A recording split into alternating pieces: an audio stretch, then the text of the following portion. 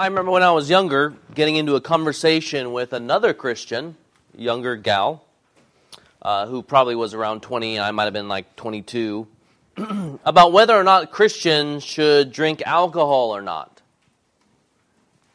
The conversation was long, it was drawn out. We both knew that getting drunk was a sin according to the Bible.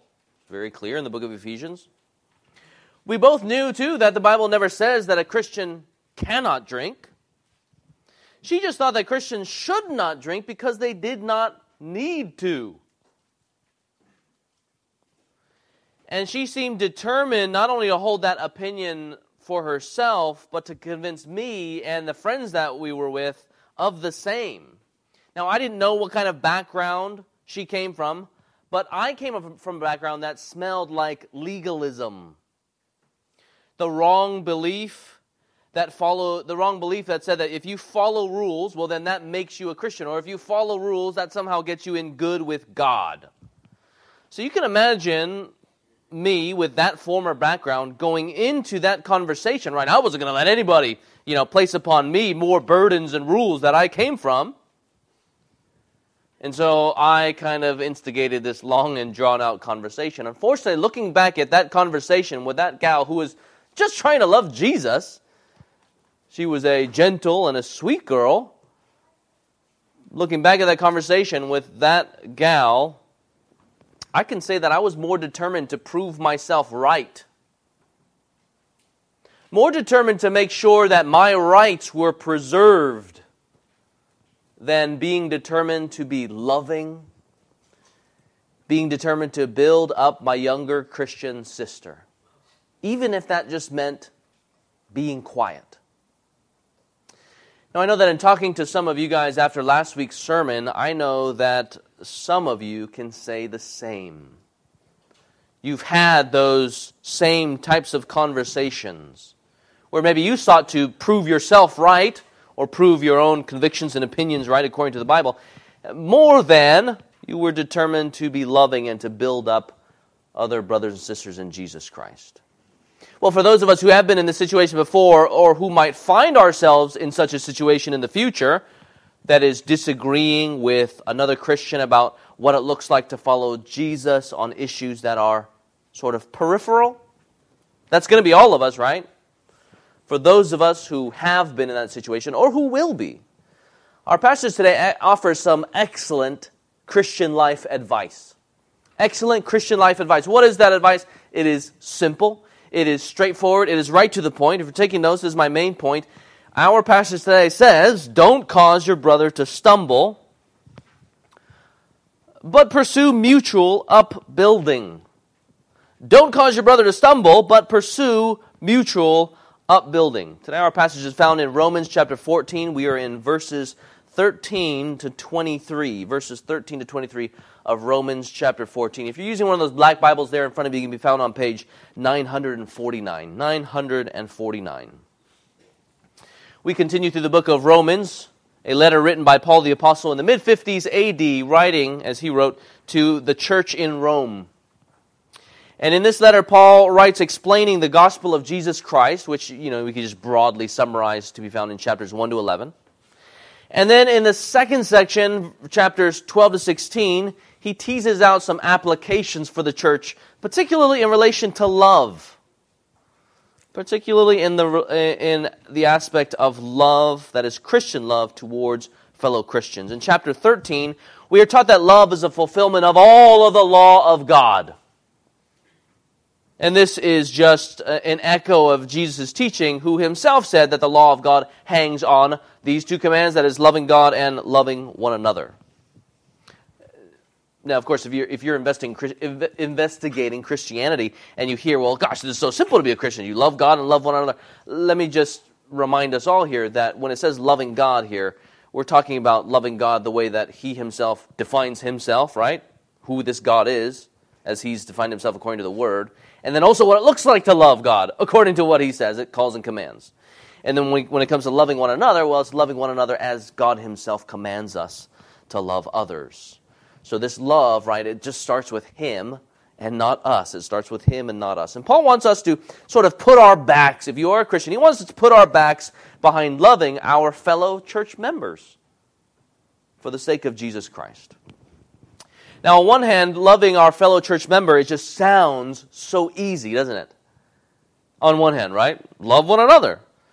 But then if you know someone long enough, if you live with another person in close enough quarters or work with another person, then you know how hard it is to love others, even for Christians who have the very Spirit of Jesus inside of them. For one, right, we still sin against each other, so sin can potentially divide the church if we let it, if we allow it. And Paul elsewhere deals with the idea of forgiving one another as Christ himself has forgiven us. But sin's not the only thing that threatens to divide the church. Sadly, so can matters of opinion, which is what we're looking at today. Matters of opinion, right? What one Christian thinks is best to do as they strive to live a life after Christ. You can imagine, right, if we're holding on to those things with our death grip or imposing them upon other people, well, then all of a sudden things are going to get very difficult.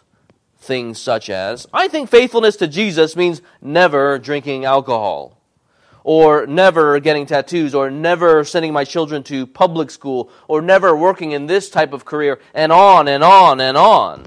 Right, those are matters of opinion. Those are indifferent matters. As we talked about last week, that is things that God doesn't specifically address in His Word, or things where clear implications cannot be drawn from biblical passages. Those are indifferent matters. You can imagine the potential for division, for something silly almost, in the big picture. I know we might hold these things to be very dear to our hearts, but you can imagine, right, if this church were, on one side, you had those who said, we can only send our children to this type of school. And you held that with your own death grip, and that's the mark of Christian faithfulness. And then this side, they just so happen to disagree. Well, you can see that soon enough, those things that we might hold so dear to our hearts, we could potentially make them the definition of what it means to be a Christian. And then church splits can happen, and eventually maybe even the gospel can be lost.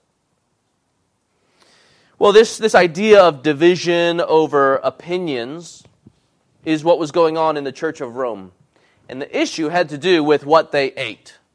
The issue had to do with what they ate. Some of the Jewish Christians in the church thought that God still wanted them to obey the Old Testament, the Jewish food laws, as a mark of a true follower of God, right? That's what it looks like to faithfully follow Jesus. We're not talking about be saved. So no one is saying like, hey, we need to eat certain foods or not eat certain foods in order to be saved. That's not what was going on in Rome, the church in Rome. We're talking about just what it looks like to faithfully follow Jesus. And then Romans 14 calls these folks weak in faith. If we think the only way that we can be faithful to Jesus is to abstain from certain foods, Paul calls them the weak in faith. They are weak in this point of following Jesus. This means that their conscience tells them that to follow Jesus means adding certain commands. Again, not for salvation, but what it looks like to faithfully follow Jesus. So that was one group. The other group was the Gentile Christians, that is the non-Jews. And these two groups, right, they're just trying to get along together. They're just trying to do church together. The Gentile Christians, well, they didn't follow the Old Testament as part of their culture. They followed whatever God that they wanted prior to becoming Christians. They weren't governed by the Old Testament food laws. So, right, why are they going to listen to these Jewish food laws? And they've known Christ. It seems that they knew Christ's teaching that all foods were declared clean. They were free, therefore, to eat anything. They were the strong in faith concerning these particular issues. So how exactly are they going to get along in the church? How are they going to fellowship with one another, right? When they eat a fellowship meal together. Should they only be eating certain kinds of meat? Should one group take offense and the other sort of judge the other side in pride? And should the weak Christian be forced to go against their conscience, right? How do we learn to love one another for Christ's sake, even in matters of opinion? And this question very much is for us today as well. Let me continue with the background, then we're going to read this passage. In the beginning of chapter 14, go ahead and look there. At the beginning of chapter 14, you can skim it. Paul tells the Christians to welcome one another. Don't judge one another. Why is it? Well, welcome others because God himself has welcomed others. They are now our brothers and sisters in Jesus Christ, our spiritual family. And most of all, right, stop judging one another because God himself is judge, not us.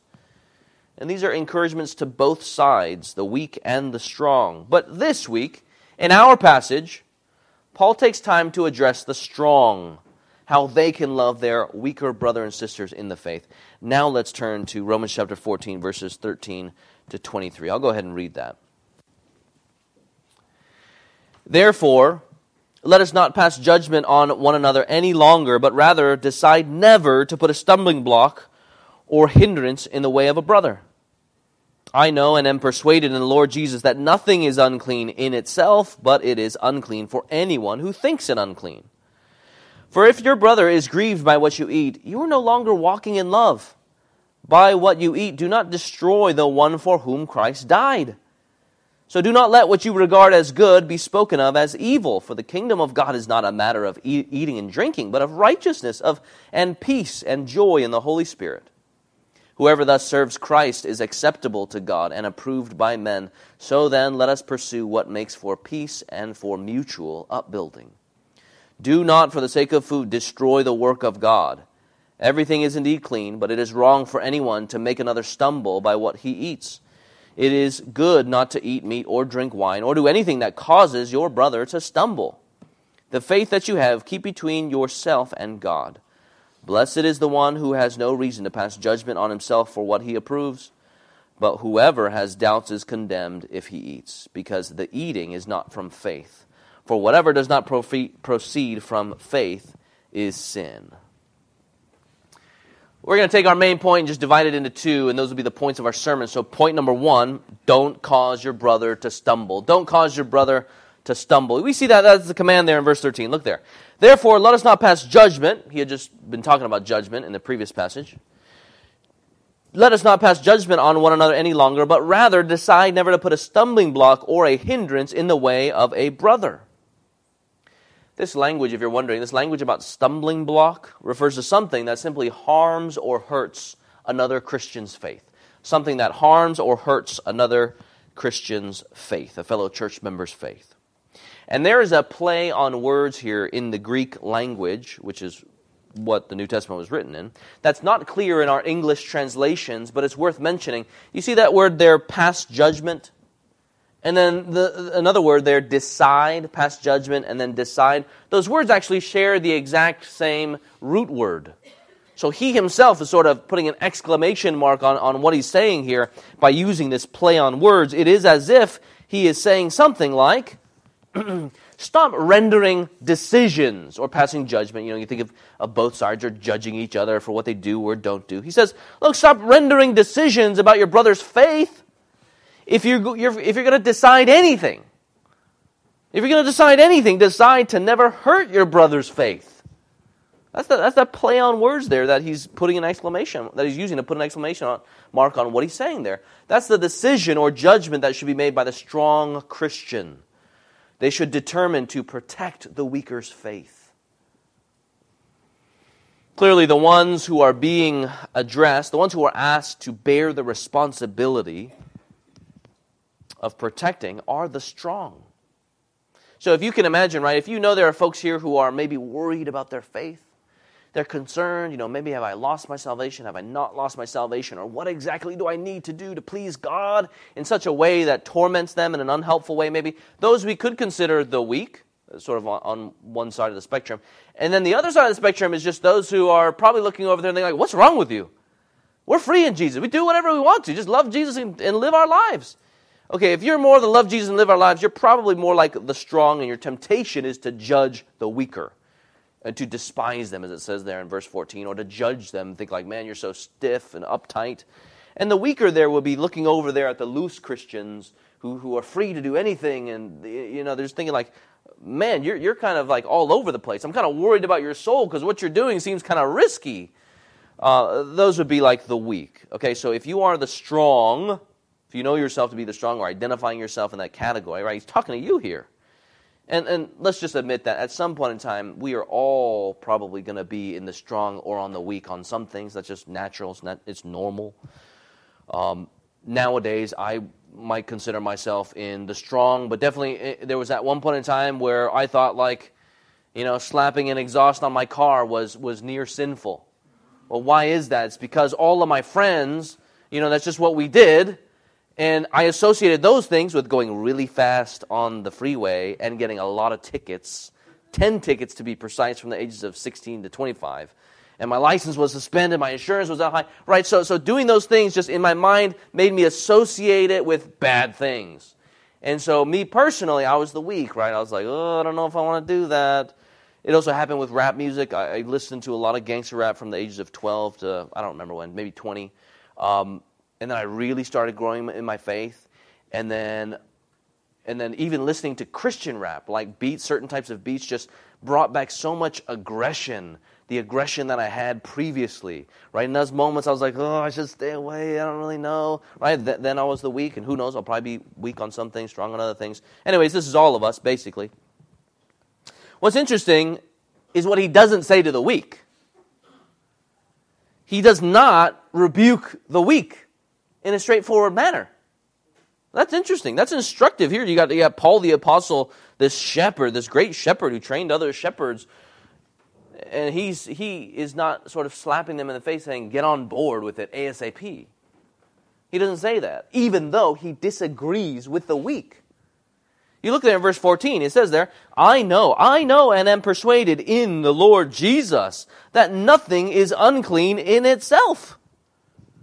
I mean, perhaps here Paul's just thinking of the words of Jesus in Mark 7:15. There's nothing, or I believe it's like 15 to 20. I'll highlight one of those verses. There is nothing outside a person that by going into him can defile him. In other words, you can eat what you want. That's not going to make you dirty. But the things that come out of a person are what defile him, things that come out of a person's heart. Now, Paul is a Jewish Christian, an expert in the Jewish law, right? He knew that the Old Testament was fulfilled in Jesus Christ, and therefore he knew that everything was fine to eat. Now, while Paul does not rebuke the weak in the book of Romans, he does teach them. Okay, so if you're strong, wondering like, okay, I see this person's weakness, and I don't cause a brother to stumble, but pursue building up one another in love. Part of that involves, right, teaching them. Right? Remember, these letters here are written to the whole entire church so that they would be read aloud. So you can imagine as he's writing there, verse 14, everything is clean to eat. He knows that those who think eating certain foods are dirty are going to hear this, and they're going to hear the Apostle Paul's opinion on the matter. So he's instructing them. And in this particular instance, he's not rebuking them. In your face, at least. If you think about it, Paul here is modeling what he wants the strong to do. He wants them to be gentle. He wants them to remember that sanctification takes a lifetime. He wants the church to be addressing one another in love. He wants us to be focused on the most important issues while teaching the weak in all patience on matters that are around the periphery. So the strong here are called to move towards the weak in love, and we're going to look at that more later. But we see that in verses 20 and 21. Go ahead and look there, right? Move towards the weak in love. 20 and 21, do not for the sake of food destroy the work of God. Everything is indeed clean, but it is wrong for anyone to make another stumble by what he eats. It is good not to eat meat or drink wine or do anything that causes your brother to stumble. Now again, he's not talking about what we today should we go eat tacos, should we go eat Chinese food, stuff like that. He's talking very much in relation to the Jewish food laws. Maybe when he talks about here the drink, he could be also talking about similar things that he was talking in 1 Corinthians 8, 9, and 10, where there are pagan celebrations, and let's say you got meat or wine that was used in those celebrations, and then they're done with it. And then they go to the market, and then they go and sell those very things, right? Maybe some of the weak are like, no, you can't buy that because it was one time used in these pagan celebrations. Maybe he's referring to that here. We're not entirely clear. Regardless, he says, it is good not to eat meat or drink wine or do anything that causes your brother to stumble. I remember in high school, college, some of my friends would be on some kind of diet. Right? I'm not going to eat junk food, this and that, for the whole entire year. And being the natural-born irritator that I was, and as you know, still am, I would be as obnoxious as I could about eating my junk food at lunch, right? Eating my Twinkie all slow, that sponge cake full of creamy goodness, even though it's synthetic, just eat it real slow. Get a nice good cross-section and show it to others. Right? You can imagine how obnoxious that would have been. That's kind of maybe what the strong were tempted towards. Being sort of obnoxious towards, about their freedoms towards the weak, right? The weak turn up to dinner with the strong, and the strong are right. They're ready to enjoy themselves. They're ready to fry up some nice Spanish Iberico bacon.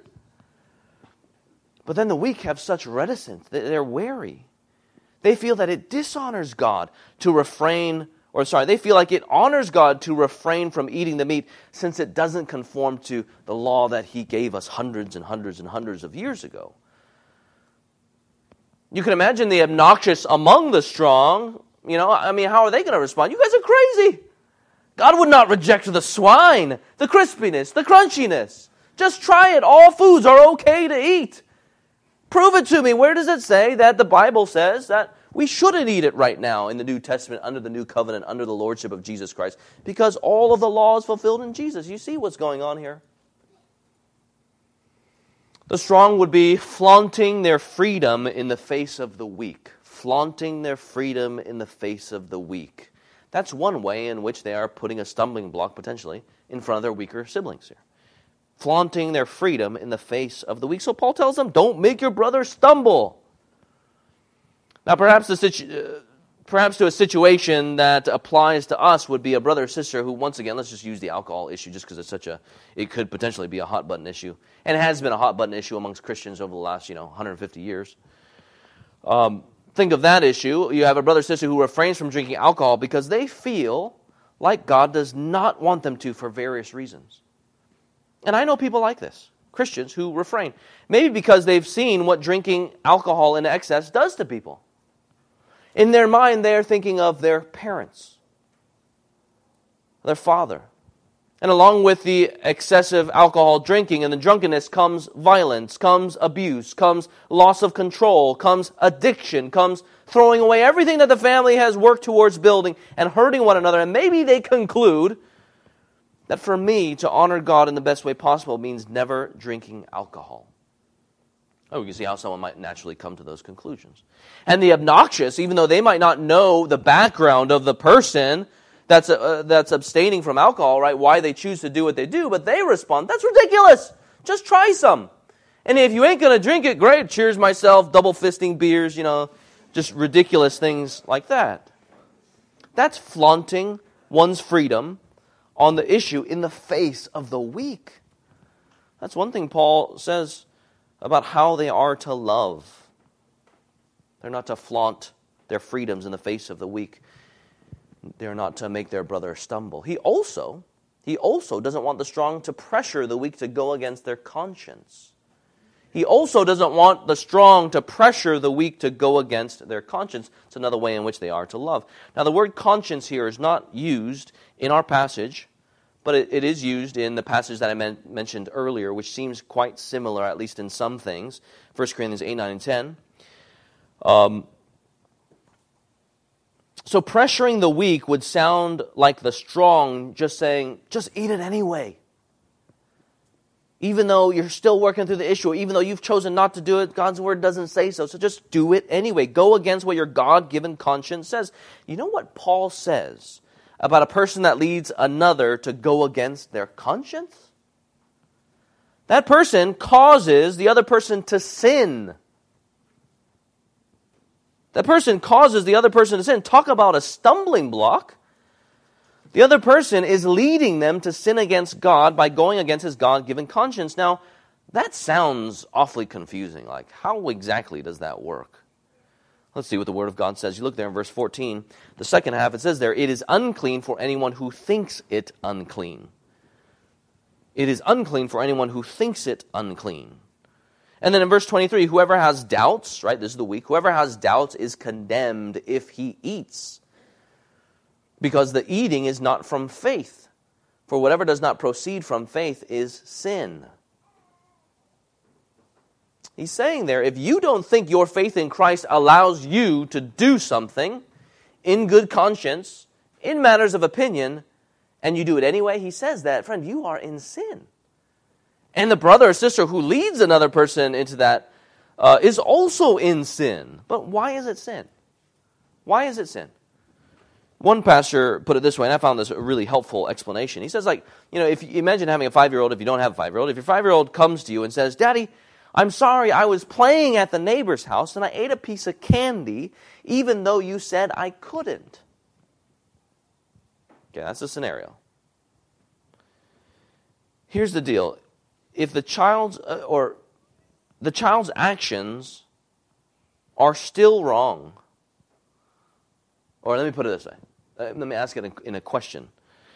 Is the child's action still wrong if I never gave him that rule? Is the child's action wrong if I never gave him the rule, right? Child goes over to the neighbor's house, say, hey, and then it comes back and says, Dad, I'm so sorry, I ate a piece of candy even though you said I couldn't. And I stand there and say, but I never told you, I didn't give you that rule. Is the child still wrong? Well, according to Paul, he says yes. Isn't that interesting? The child is still wrong. Why? It's because he thought his father had given him the rule.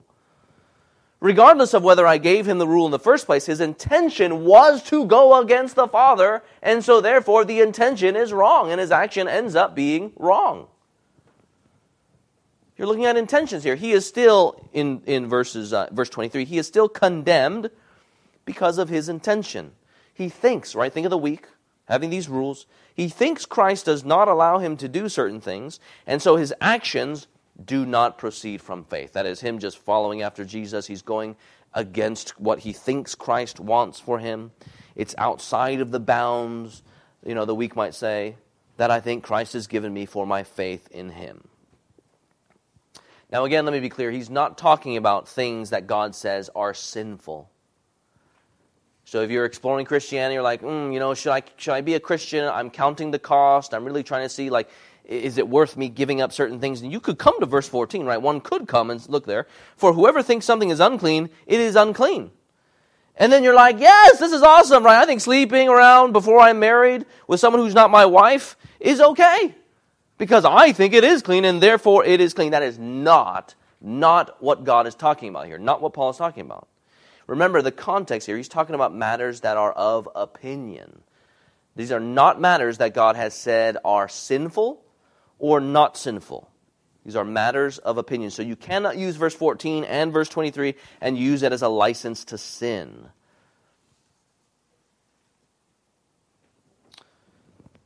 But thinking about the danger of going against the conscience, continuing to think about that, you see what danger, you strong Christian, you see what danger you are putting the weaker Christian in if you're getting them to go against their conscience. It's because you would end up being that friend or that mentor or that teacher or that older sibling who teaches the little kid to go against what he thinks his father has told him. That's sin. We never want to contribute to the searing or the hardening of someone's God-given conscience. We never want to be part of teaching someone to get used to opening that door and walking down that pathway. Because for that person, what happens? It just becomes all the more and more and more natural and normal to do that. They become more and more okay with going against their God-given conscience. We talked about conscience in Romans chapter 12. This is something that God has given us where we are able to determine, that is, know or have guidance as to what is right or wrong. Now, the conscience can be wrong. The conscience can be misinformed, which is why we need to inform it with the Word of God, so that way it actually points us towards what is good according to God's Word. So we want the conscience to be taught and informed by the Word of God, right? We want other Christians to think carefully and to live according to the freedom that is in Jesus Christ. Absolutely. But this teaching should be done in love. Now, I'm guessing If you're the strong who flaunts your freedom in front of other people, in front of the weak, or if you're trying to convince weaker Christians to do something that they genuinely, at that particular moment, think is wrong for them, well, then you're more like the strong here that he's rebuking. You are more like the ones who despise the younger. You are more like the one, like me as I was earlier, just trying to prove myself right. You might have a judgmental heart. And you are probably someone that does not wholeheartedly embrace the obligation to bear with the failings of the weak. Look there at 15:1. We who are strong have an obligation to bear with the failings of the weak and not to please ourselves. Now again, you think about the weaker Christian. Does their conscience need to be informed? Yes. But for you as the strong, as you're having conversations with these folks, here are some things that I want you to ask yourself if you're in that situation, like right in that moment, right? You're about to order that, I don't know, glass of wine, and then all of a sudden you hear that someone else, really has a problem, or let's say you're trying to encourage this person to drink, and then you find out that this person feels like, according to their conscience, they can't. Here's some questions to ask yourself. Is now, or that particular moment, the best time to teach them? Is now the best time to teach them? It may be, it may not be. Another question, are you an appropriate person to do the instructing? Are you an appropriate person to do the instructing? In other words, do you have the credibility? Do you have their respect? In other words, if you yourself struggle with drunkenness, and you're telling this other person, hey, you should go on and drink, that probably is not going to be heard well by this individual. Another one, are you governed by Christ-like love? Why does he say in 15:1 that we are to bear with the failings of the weak? It's because he wants the weak loved. But, if you're just going to rebuke them or instruct them in the ways of your opinions, most likely you don't have Christ-like love governing your interaction. So we see what Paul's after. Those are some questions. I hope that those are useful. We see what Paul's after. He doesn't want the strong to flaunt their Christian freedom in the face of the weak, nor does he want the strong to pressure the weak and teach the weak to go against their conscience as they live for the Lord. And in it all, in calling the strong to not do these things, we see Paul's underlying concern there in verse 15. Look at the underlying concern. Actually, in 15 to 19, he's sort of bringing up these concepts are highlighted. Look there first in verse 15. For if your brother is grieved by what you eat, you are no longer, walking in brotherly love. And why brotherly love? Why loving others as Christ loves them? Why building each other up, as it says there in verse 19, mutual upbuilding? Why those things? It's because a huge part of what living in the kingdom of God is about those things. Peace and joy in the Holy Spirit, building one another up, because that's exactly what God himself is doing. It's about serving Jesus Christ and his people as one of his people, marked by his love. It's definitely not about serving ourselves. I know from my past, when I have sinfully judged others in matters indifferent, once again, I'm oftentimes going after being right, or I'm dead set about claiming my rights, protecting my rights, regardless of what anyone thinks. In those moments, I have little genuine concern for the spiritual safety and security of other people. And you see the cost of this. If you've done this yourself, you see the cost there. Hindering others in their walk of faith in verse 13. Grieving others, right? We hurt other Christians. That's the first cost that we're going to look at. And then it just gets worse, right? Not only is there hurting and grieving others, he sort of camps out on that again. In there in verse 15, we tear down a brother, or we destroy a brother. Teaching others to go against their conscience. That's the first one, right? We hurt other Christians. Teaching them to disobey God. We dishonor Christ. That's the second one, right? Not only do we hurt other Christians, we dishonor Jesus Christ. If we selfishly wield our freedoms to the detriment of fellow Christians, well, what are those who are hurt going to say about our freedoms? Do you see that? What is the weak going to say about our freedoms if we're bashing our freedoms on the other person's head? Unfortunately, they might consider it in their immaturity, determine that something is bad determine something bad or evil, determine something that is good to be evil or bad, right? Freedoms all of a sudden gets labeled as bad because this strong Christian was bashing me over the head with them. So we dishonor Jesus Christ. And then you see the same thing there in verse 17, right? What will people think of the kingdom of God is about? If what we are all about is about our freedoms, like drinking? If you are making such a big deal about what you eat or drink, then the kingdom of God must be about eating and drinking, instead of the glorious things of the King, like righteousness, peace, and joy in the Holy Spirit. That's the second thing. So first we hurt other Christians, we dishonor Jesus Christ, and then also we destroy the work of God. We destroy the work of God. There in verse 20, if we are destroying our brothers and sisters, right, we are actually destroying the very work of God. We are tearing down what God himself is building up. Can you imagine then in our insensitivity or our desires to be right or our desire to protect our rights, we work against the very cause of God. We work to tear down the very ones that God intends to build up. That's the cost. Now, in my experience, I thank God I've never met anyone who is strong in the faith who has intentionally wanted to hurt other Christians or dishonor Christ or to oppose God. But I know in my own heart, and knowing other people's hearts as I've spoken with them, these things can be done inadvertently or unintentionally. Given that's the case, right, this passage calls for the strong in the faith to be mindful, to be caring, to be gentle towards the weak. And it helps us cultivate a nurturing love towards our fellow church members. So that's why we see Paul not only telling us what we should not do, he also tells us what we should do. He wants us to cultivate an atmosphere of love. Point number 2, he wants us to pursue mutual upbuilding. Pursue mutual upbuilding. We looked at what we should not do, now we look at what we are to do. Given the kingdom of God is not about eating and drinking, but about righteousness and peace and joy in the Holy Spirit. Verse 19 says, look there, so then let us pursue what makes for peace and mutual upbuilding.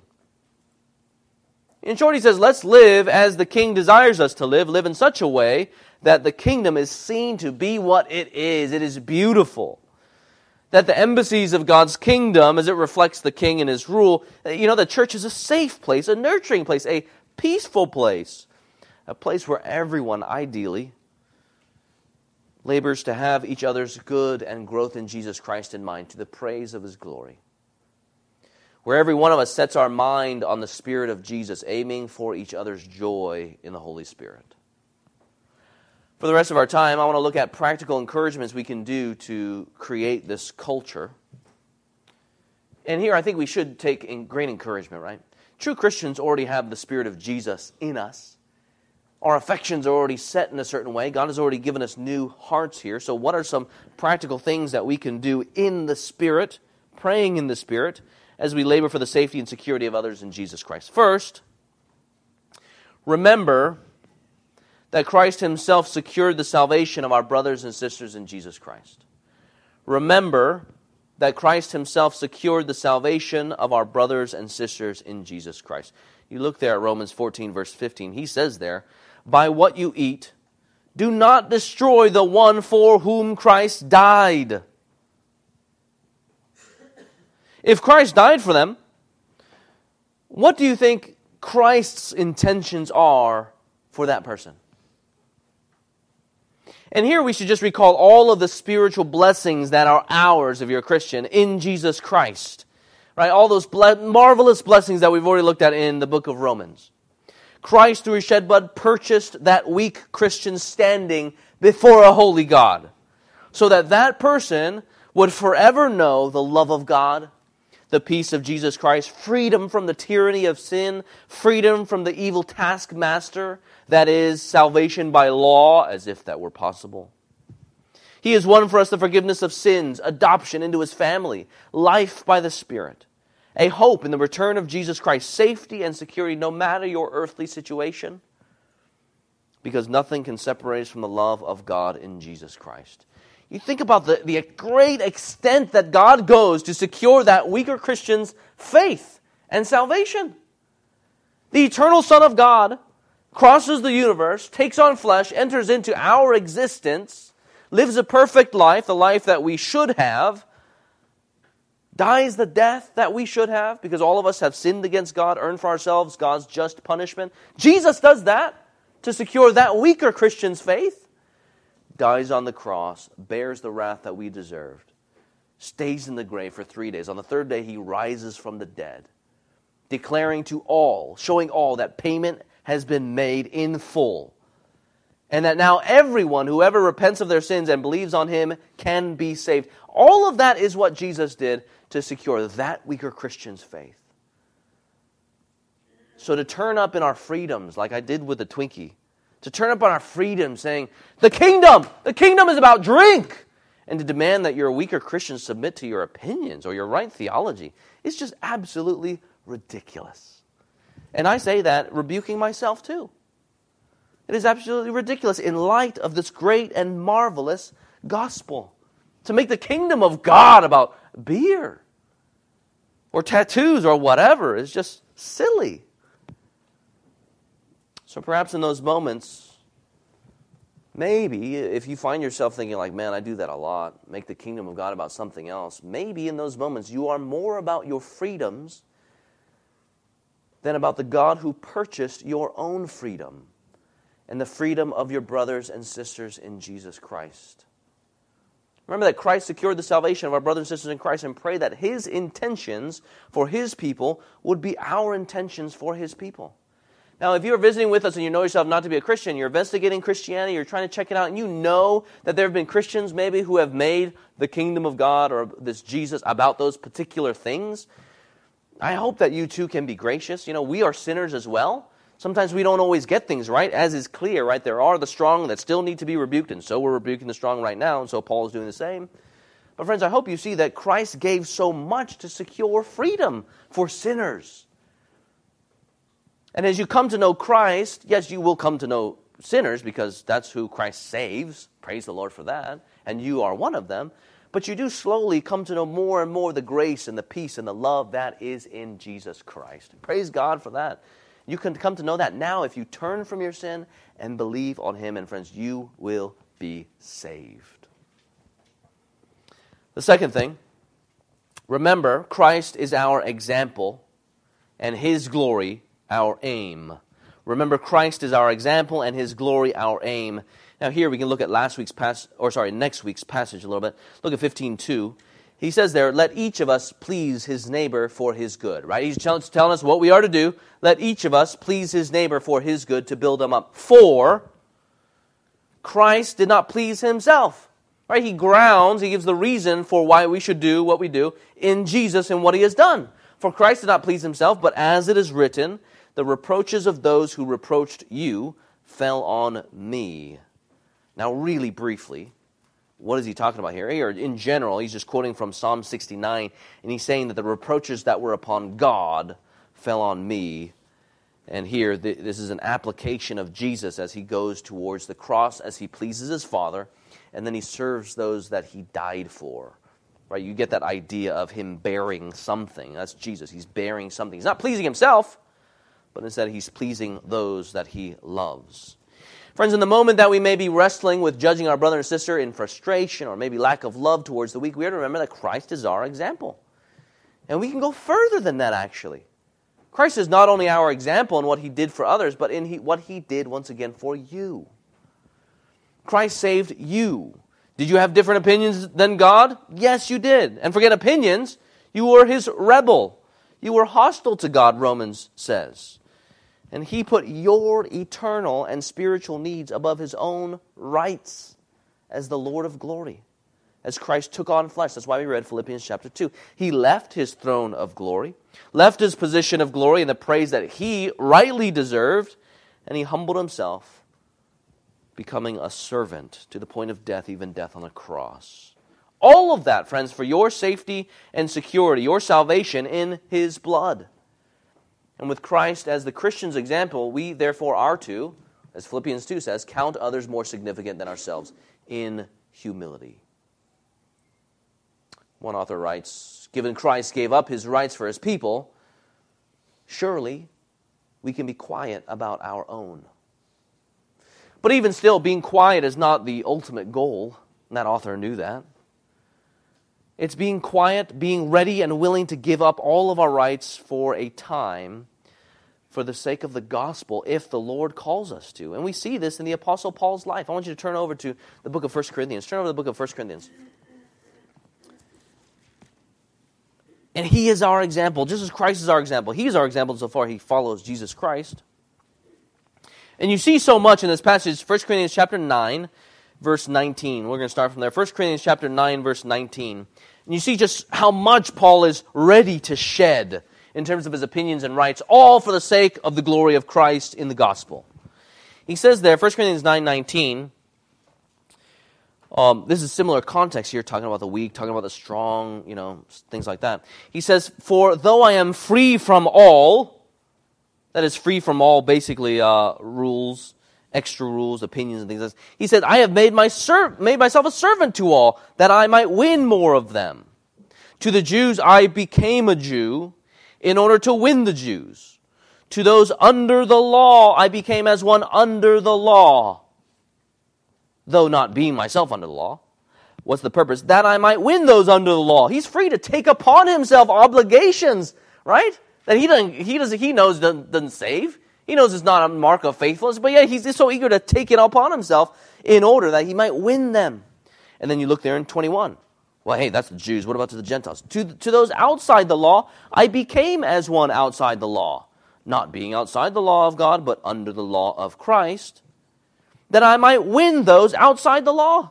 To the weak I became the weak, that I might win the weak. I have become all things to all people, that by all means I might save some. And what's the reason?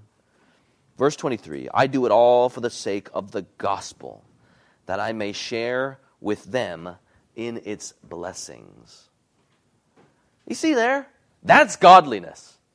He's not going to turn up to these Jewish Christians or these Gentile Christians and think like the kingdom of God is all about these laws like circumcision. It's like not even going to play into part of the conversation necessarily. The kingdom of God is not about freedom from eating and drinking, and to even make it about that, the center of conversation, makes the kingdom of God, at least in the ears of our hearers, about those particular things. His aim should be our aim, the glory of God in the gospel.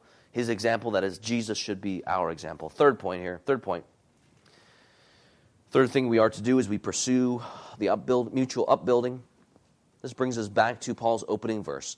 Don't do anything that causes your brother to stumble. Don't do anything that causes your brother to stumble. Once again, if you find yourself to be in a tricky situation, right in that moment where you find out that someone's really wrestling in their conscience about doing something, let me encourage you to be quick to be quiet about your own opinions. Be quick to be quiet about your own opinions. Now, Paul's seeking to win the lost. Here, we're just seeking to build up our brother. Same concept. Be all things to all men. Be quick to just shove those things aside and then you focus on the big things. Be quick to listen. Be quick to listen. A lot of people take different positions because of what went on in the background. Like the example that I gave about drinking and the abuse and things like that. Be quick to listen. Listen to your brothers. All of a sudden, brothers and sisters, it becomes so much more about positions. It becomes, therefore, about upbuilding and seeing them secure in Christ. Another thing here, be quick to lay down your rights in that very moment. Be quick to lay down your rights in that very moment. If you find it hard to refrain, let me encourage you to pray that you learn to love your brothers and sisters well. Now, this doesn't mean, I don't think when Paul says, right, don't ever do anything to make your brother stumble, I don't think he means abstain from that thing for the rest of your life. I don't think he means that you are to abstain from that thing for the rest of your life. Though one certainly could. If you're in that context, it's not a problem. You're just going to refrain from that. Could you do that thing in private? I think so. Could you do that thing in private with friends who have similar conviction? Yes. Just don't come out and flaunt your freedom. In my own experience, when I've dealt with some of the weaker Christians, and when I myself am weak, even though I know my own conscience tells me one thing, if I find out that my friend is doing it who's also a Christian, I typically am going to say, right, it would be good for me to acknowledge that I myself am weak. This is a matter of opinion. And just because you do it doesn't necessarily mean you're in sin. Now, we should think charitably towards one another and think that, yes, the weak, ideally, would be thinking those things about me. And even if they don't, hopefully they're going to come and talk to some of us here in the church, and then we can, at that particular time, take time to instruct and encourage. And in that moment, be quick to bond over what you have in common. Be quick to bond over what you have in common. I mean, if you think about it, there's so many other things that you could fellowship over.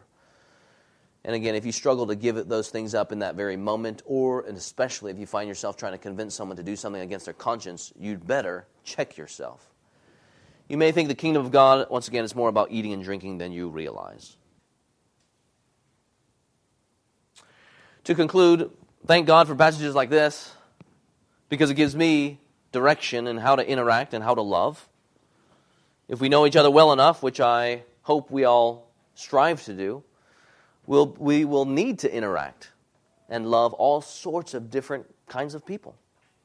And for those with more sensitive consciences, our passage tells us, right, no matter what is at stake in these matters of opinion, don't cause your brother to stumble, but pursue mutual upbuilding. With Christ leading the way, who gave up all of his rights in order to save and serve us, we can have great confidence that we as his church can move towards this type of brotherly love, all for the display of God's glory. Now, what we need to do is obey in the Spirit. Let's pray together.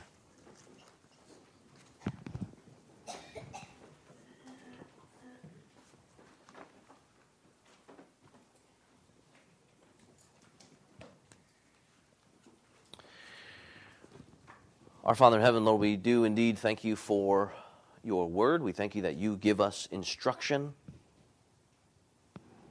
We thank you that you lay out clearly how it is that we are to love one another in so many different passages, how we are to put others' concerns before our own even. In humility, we are to bear with one another. We're supposed to labor for mutual upbuilding and peace and joy in the Holy Spirit. And Lord, we thank you, too, that you have given us such a marvelous example. And it is through the work of Jesus Christ that we are indeed saved. Lord, we pray that you would conform our love to the love of Jesus Christ all the more.